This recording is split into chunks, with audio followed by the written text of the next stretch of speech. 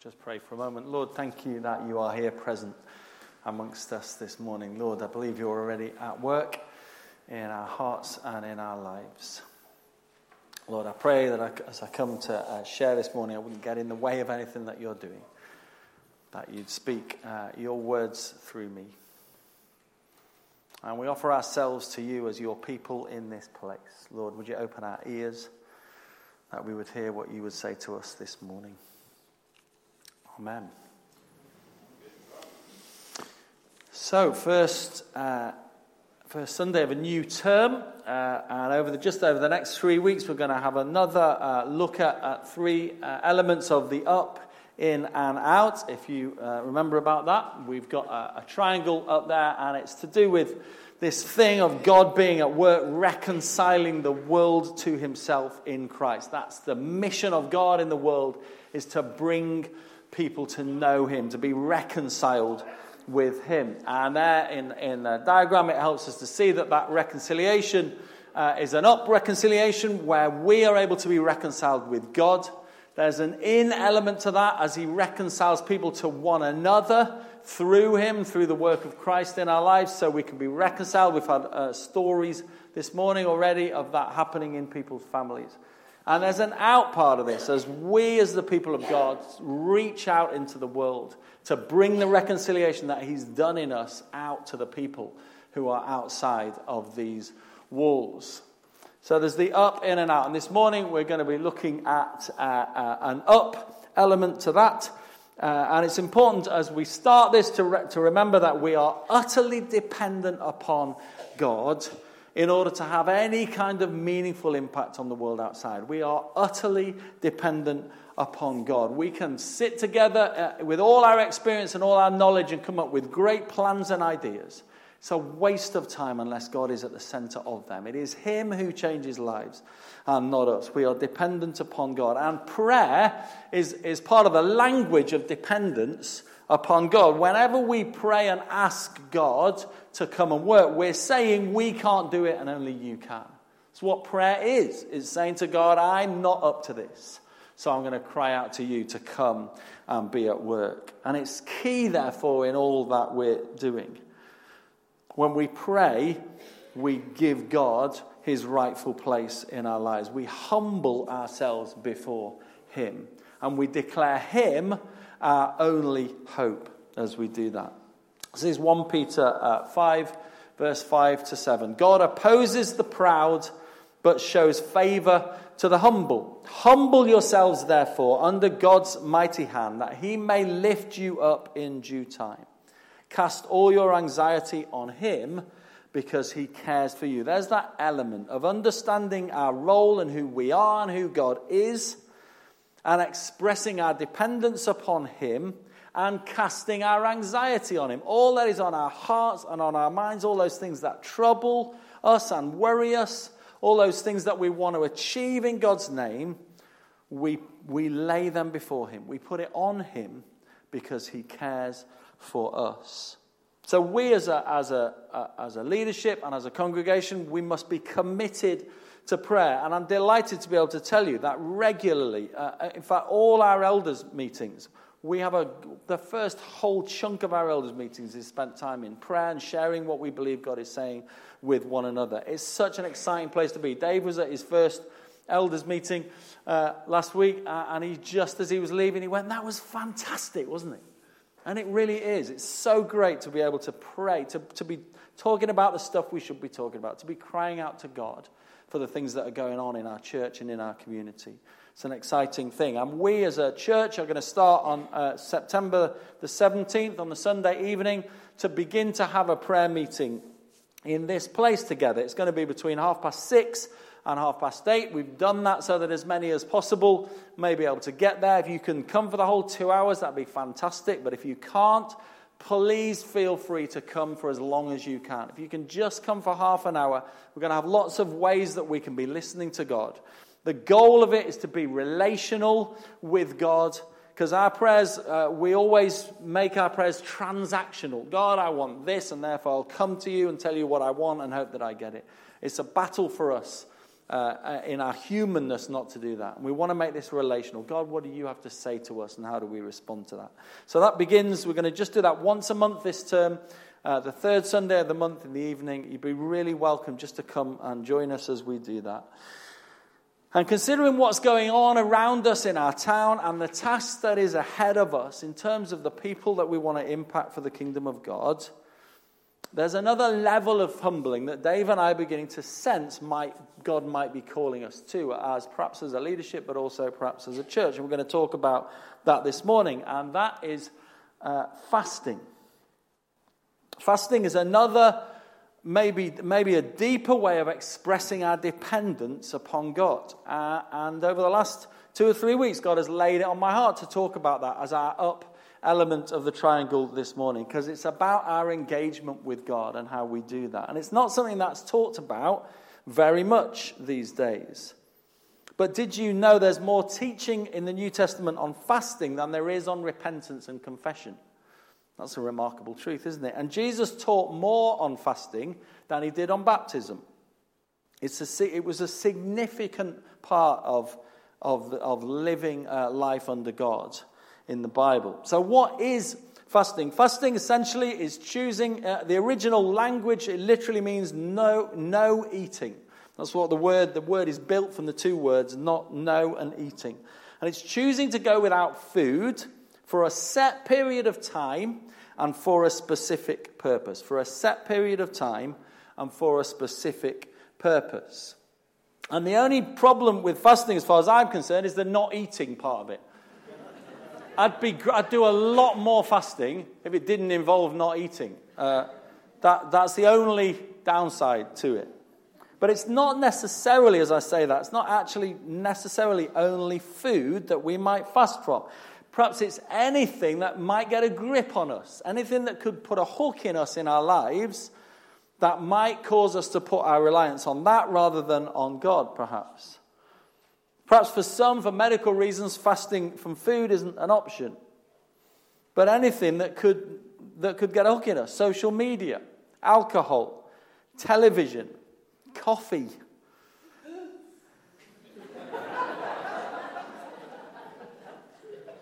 Our phones.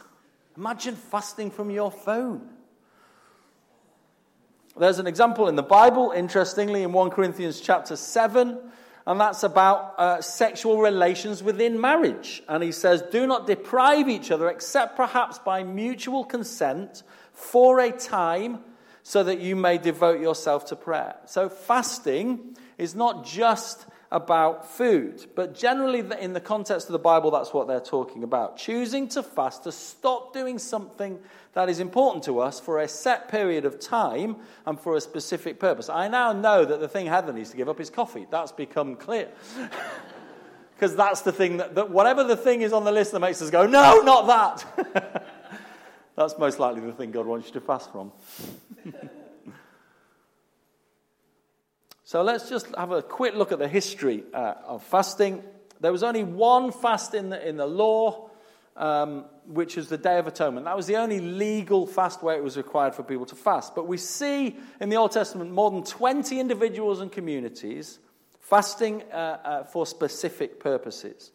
Many of them are in repentance, and God speaks to his people and says, return to me with all your heart, with fasting and weeping and mourning. That's from Joel 2:12. Return to me with fasting and weeping and mourning. So often it's in repentance, but there's many other examples. In Judges, the whole Israelite army fasted during a war. David fasted for the health of his son, and in Psalm 35 he fasts for his enemies. Daniel fasted when he heard Jerusalem was going to be destroyed.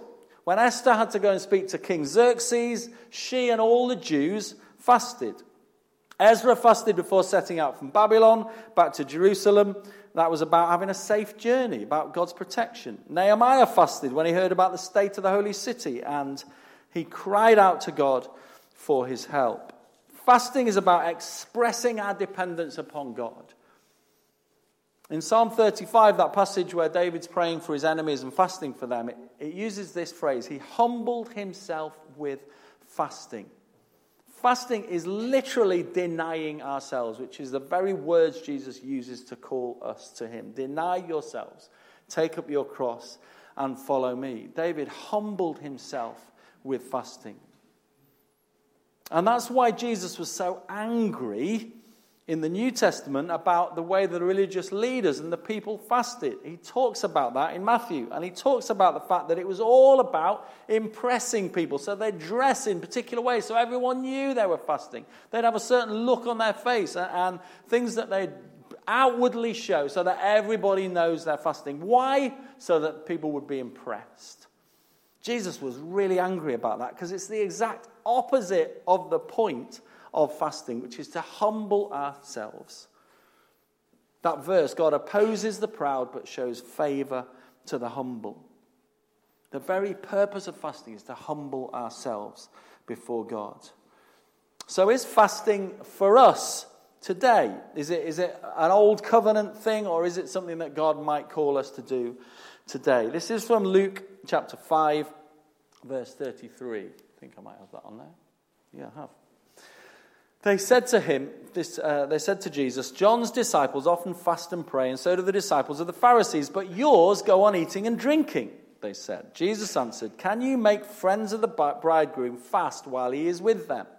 But the time will come when the bridegroom will be taken from them. In those days they will fast. In case you haven't worked it out yet, we are in those days where the bridegroom Jesus is taken from the earth physically for a period of time before he returns. We're in those days. Jesus himself says in those days they will fast. Jesus himself fasted for 40 days in the desert. So if you want to start, that might be a good place to start. Just start with 40 days, see how you get on, and then maybe you can grow it from there. In Acts 13, they fasted when they sent Barnabas and Saul out on mission. In Acts 14, they fasted when they appointed elders. Now you're wishing you'd fasted when you appointed your ministers, aren't you? See what happens if you don't fast. And today, I believe, and many believe, it's an important spiritual discipline that has kind of fallen off the radar because it doesn't fit with the worldview around us of consumerism, of having what you want when you want it.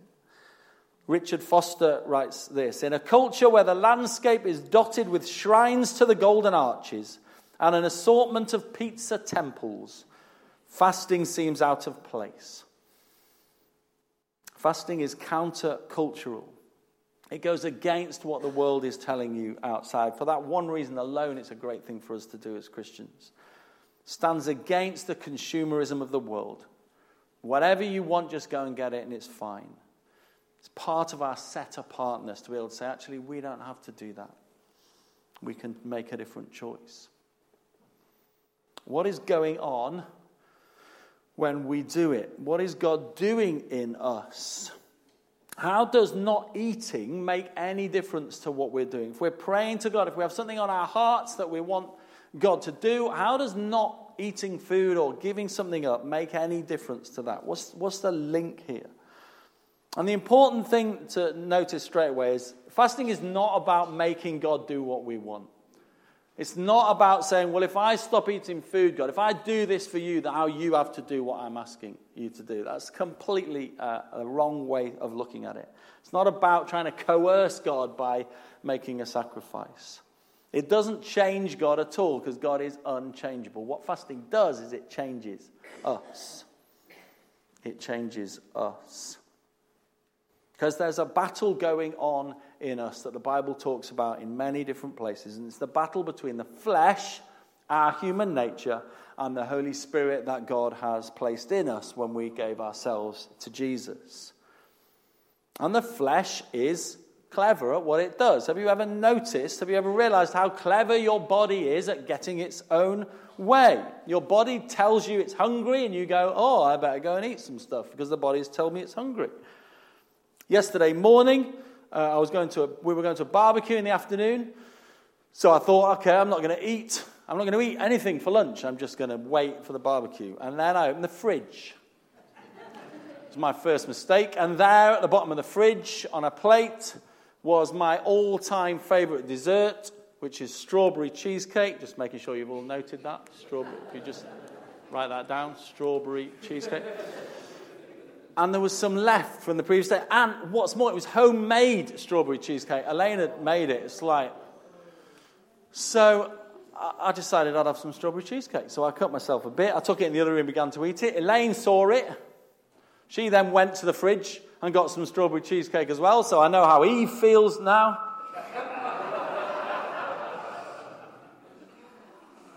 And we even saved some for Josh, and then he came downstairs and I said, do you want some? And he said, no, thanks. Oh, one of us is safe. But we all do it, don't we? You have a good meal, and you sit down thinking, oh, I've had plenty. And then you think about the chocolate bar in the cupboard, and you think, oh, I might just, and your body says, yeah, I want some of that. And off we go. We just run around after our body's demands much of the time. In Philippians 3:19, Paul writes about people, and he says this of them: their God is their stomach. They're controlled by their desires for eating. That's the thing that propels them around the house to get the things that they want. The body is used to being in control. The body is used to getting what it wants when it wants it. It's used to having its desires satisfied. It sends its signals to us, to the rest of us, and we go, yeah, okay, if you're hungry, I'll go and eat. And Romans chapter 8 talks a little bit about this battle between the flesh and the spirit. So if you have your Bible with you, just quickly turn to Romans chapter 8. Or turn on your phone if you have an app. Romans chapter 8, and I'm going to read from verse 5. Those who live according to the flesh have their mind set on what the flesh desires.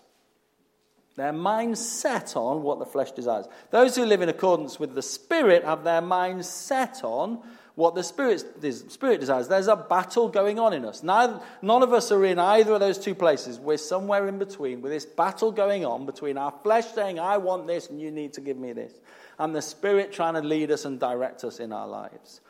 The mind governed by the flesh is death, right at one end of the scale. If we completely turn our backs on the Spirit and live purely for the flesh, as much of the world does, then the end game of that is death. But the mind governed by the Spirit is life and peace. At the other end of the scale is life and peace as we allow God to lead and guide us. The mind governed by the flesh is hostile to God, does not submit to God's law, nor can it do so. In other words, without the leading and the help and the direction and the strength of the Holy Spirit, we have no chance of getting to the other end of the scale. Those who are in the realm of the flesh cannot please God. So here's this picture of this battle going on. And in 1 Corinthians 6, Paul writes about it again, and he says this: I have the right to do anything, you say, but not everything is beneficial. I have the right to do anything, but I will not be mastered by anything. You say food for the stomach and the stomach for food, and God will destroy them both. He's saying, have we got our priorities right? Have we got the Holy Spirit in the right place in our lives? He goes on in that passage to say that the body is meant for the Lord, not just for whatever it wants. Fasting is us saying to the body, you are not in control of me. You don't get to call the shots. It says to the body, you don't tell me what to do, I tell you what to do. And when you do that, let me tell you, the body will fight back. The body will give you every signal it knows to say, you need to eat something, and you need to eat something right now. Because the body knows how to get its own way. Fasting says, no, I'm not going to let you be in control because I've got something greater going on, something more important going on than just being satisfied today with food. I'm going to do something different, or whatever else it is that we look to satisfy us. No, I'm not going to look to that today. Fasting reveals how much our peace depends on things other than God himself, whether it's food, whether it's the internet, whether it's coffee. Whatever those things are, fasting helps us to recognize that's not where we find our peace. Jesus himself in Matthew, he says this: man shall not live on bread alone, but on every word that comes from the mouth of God. What is it that we live on? What is it that we depend on? What is it that we rely on? Is it what we want and when we need it? Or is it letting the Spirit have his way in our lives and crying out to him to have his way in our world? Letting him have his way in our life while we're crying out for him to have his way in our world. It's about putting our spiritual needs and the spiritual needs of those on our heart before our physical needs. It's about alignment, if you like, aligning ourselves the way God created us to be aligned. Not being conformed to the pattern of this world, but being transformed by the renewing of our mind. Humbling ourselves, submitting to God, saying it's not about us. It's not about me getting what I need. I'm going to go to you for my hope. I'm going to go to you for my peace. I'm going to go to you for my satisfaction. Our hope isn't in food to sustain us. It is in God alone. In fasting, we're saying to God, you are more important than my hunger. You are more important than my cravings and my desires. And if my body doesn't agree, then it's wrong. Because you are in charge of me, not my body. I choose to deny myself for your sake. And what that does in us is help us to recognize the truth of what's really important in our world. So perhaps God is challenging you to fast. Perhaps there's something on your heart at the moment that you feel you've been praying to God for a long time. Perhaps there's something just more recently that is big and significant in your life that you are bringing towards God at the moment. What fasting does is remind us of who's in charge. It reminds us that we're not the answer, that God is. Increases our dependence upon him. And perhaps to start with, you could just miss a meal. Perhaps it could be just a day where you say, between the time when I get up and the time when I go to bed, I'm not going to eat this day. Perhaps for some of these things you've been praying for a long time, you want to put in a regular thing, one meal the same day each week, or one day each week, or one day each month. Whatever you feel God is calling you to do. But remember, this isn't about us coercing God to do what we want. It's about us recognizing our role in this and God's role in this. So perhaps there are some here this morning who are already aware of something. Even as we sit right now, God's laying something on your heart that perhaps this might be a response that you can bring to it. If not, then do over the next days and weeks, just pray and see if there's something God wants to highlight in your life that you might be able to seek after in this way, using this thing called fasting. And just finally, as we finish, why us as a church? Why has God called me to talk about this today? What significance might it have for us as a body here? Well, what we know is that we're called to the world that's outside. We're called to a hurting and broken world. And more we're beginning to see and make contact with more and more broken, damaged, hurting people. And we are on God's mission of reconciliation, up, in, and out. It's what we're about. It's what we're here for. It's why God's placed us in this town to do that work. And this fasting thing that we may be calling it time to do some of this together as a church for particular purposes and reasons. Firstly, it's an expression of our earnestness, our hunger, if you like, before God. When we fast and we say, Lord, we're gonna choose to stop doing this stuff or eating, we're saying this is how strongly we care about our community. We want you, Lord, to know our heart. We don't just stand here and say, yeah, wouldn't it be great to see some people become Christians? Wouldn't that be lovely? Lord, we long for this more than that. So we're going to show you our longing and our earnestness and our hunger by not eating or by fasting from something. Jeremiah 29:13. God says, you will seek me and find me when you seek me with all your heart. This is a part of showing that all our heart is in this. Lord, this means more to us than satisfying ourselves with food. So we're going to choose to do something different. And the second thing that it is an expression of our dependence. And let me tell you, you have called two ministers who are only too aware of our dependence upon God. Let me tell you that so that you know that.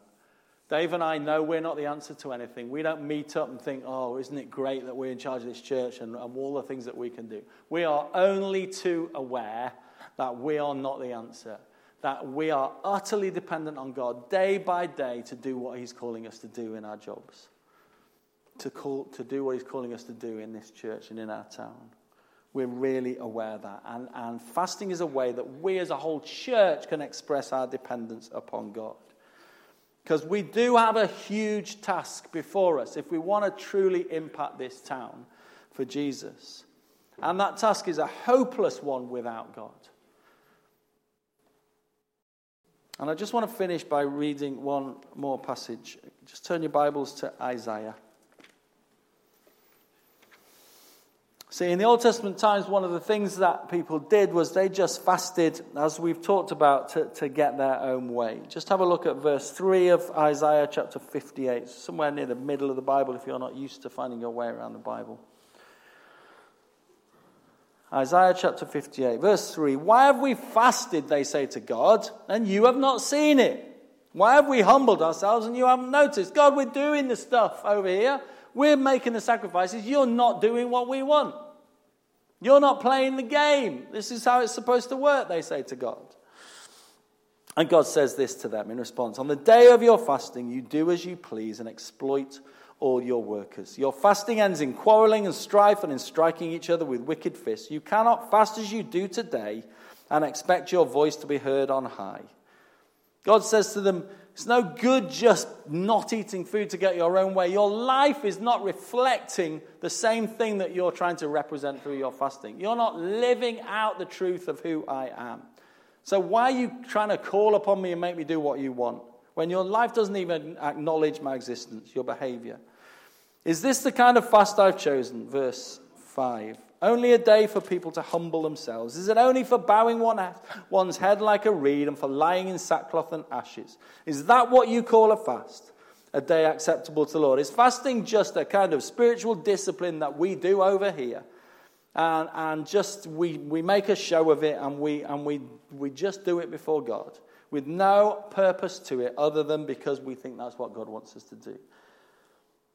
God says, no, that's not the kind of fast I'm looking for. Verse 6, is not this the kind of fasting I have chosen? To loose the chains of injustice, to untie the cords of the yoke, to set the oppressed free and break every yoke. Is it not to share your food with the hungry and to provide the poor wanderer with shelter? When you see the naked, to clothe them and not to turn away from your own flesh and blood. Then your light will break forth like the dawn, and your healing will quickly appear. Then your righteousness will go before you, and the glory of the Lord will be your rear guard. Then you will call, and the Lord will answer. You will cry for help, and he will say, here I am. If you do away with the yoke of oppression, with the pointing finger and malicious talk, and if you spend yourselves on behalf of the hungry and satisfy the needs of the oppressed, then your light will rise in the darkness, and your night will become like the noonday. The Lord will guide you always. He will satisfy your needs in a sun-scorched land, and he will strengthen your frame. You will be like a well-watered garden, God says, like a spring whose waters never fail. Your people will rebuild the ancient ruins and will raise up the age-old foundations. You will be called repairer of broken walls, restorer of streets with dwellings. God says fasting is in partnership with a life lived for him. We fast to humble ourselves before him, to show our reliance on him, to say, Lord, if we're going to do any of this stuff, if we're going to see any of this stuff happen in our community, we need you. We cannot do it without you. We are wasting our time if we try. So, Lord, we want to humble ourselves before you. We want to cry out to you and say, you're the only hope that we've got. You're the only hope that Derham's got. And we call upon you and we humble ourselves before you in prayer and in fasting. Let's just take a moment.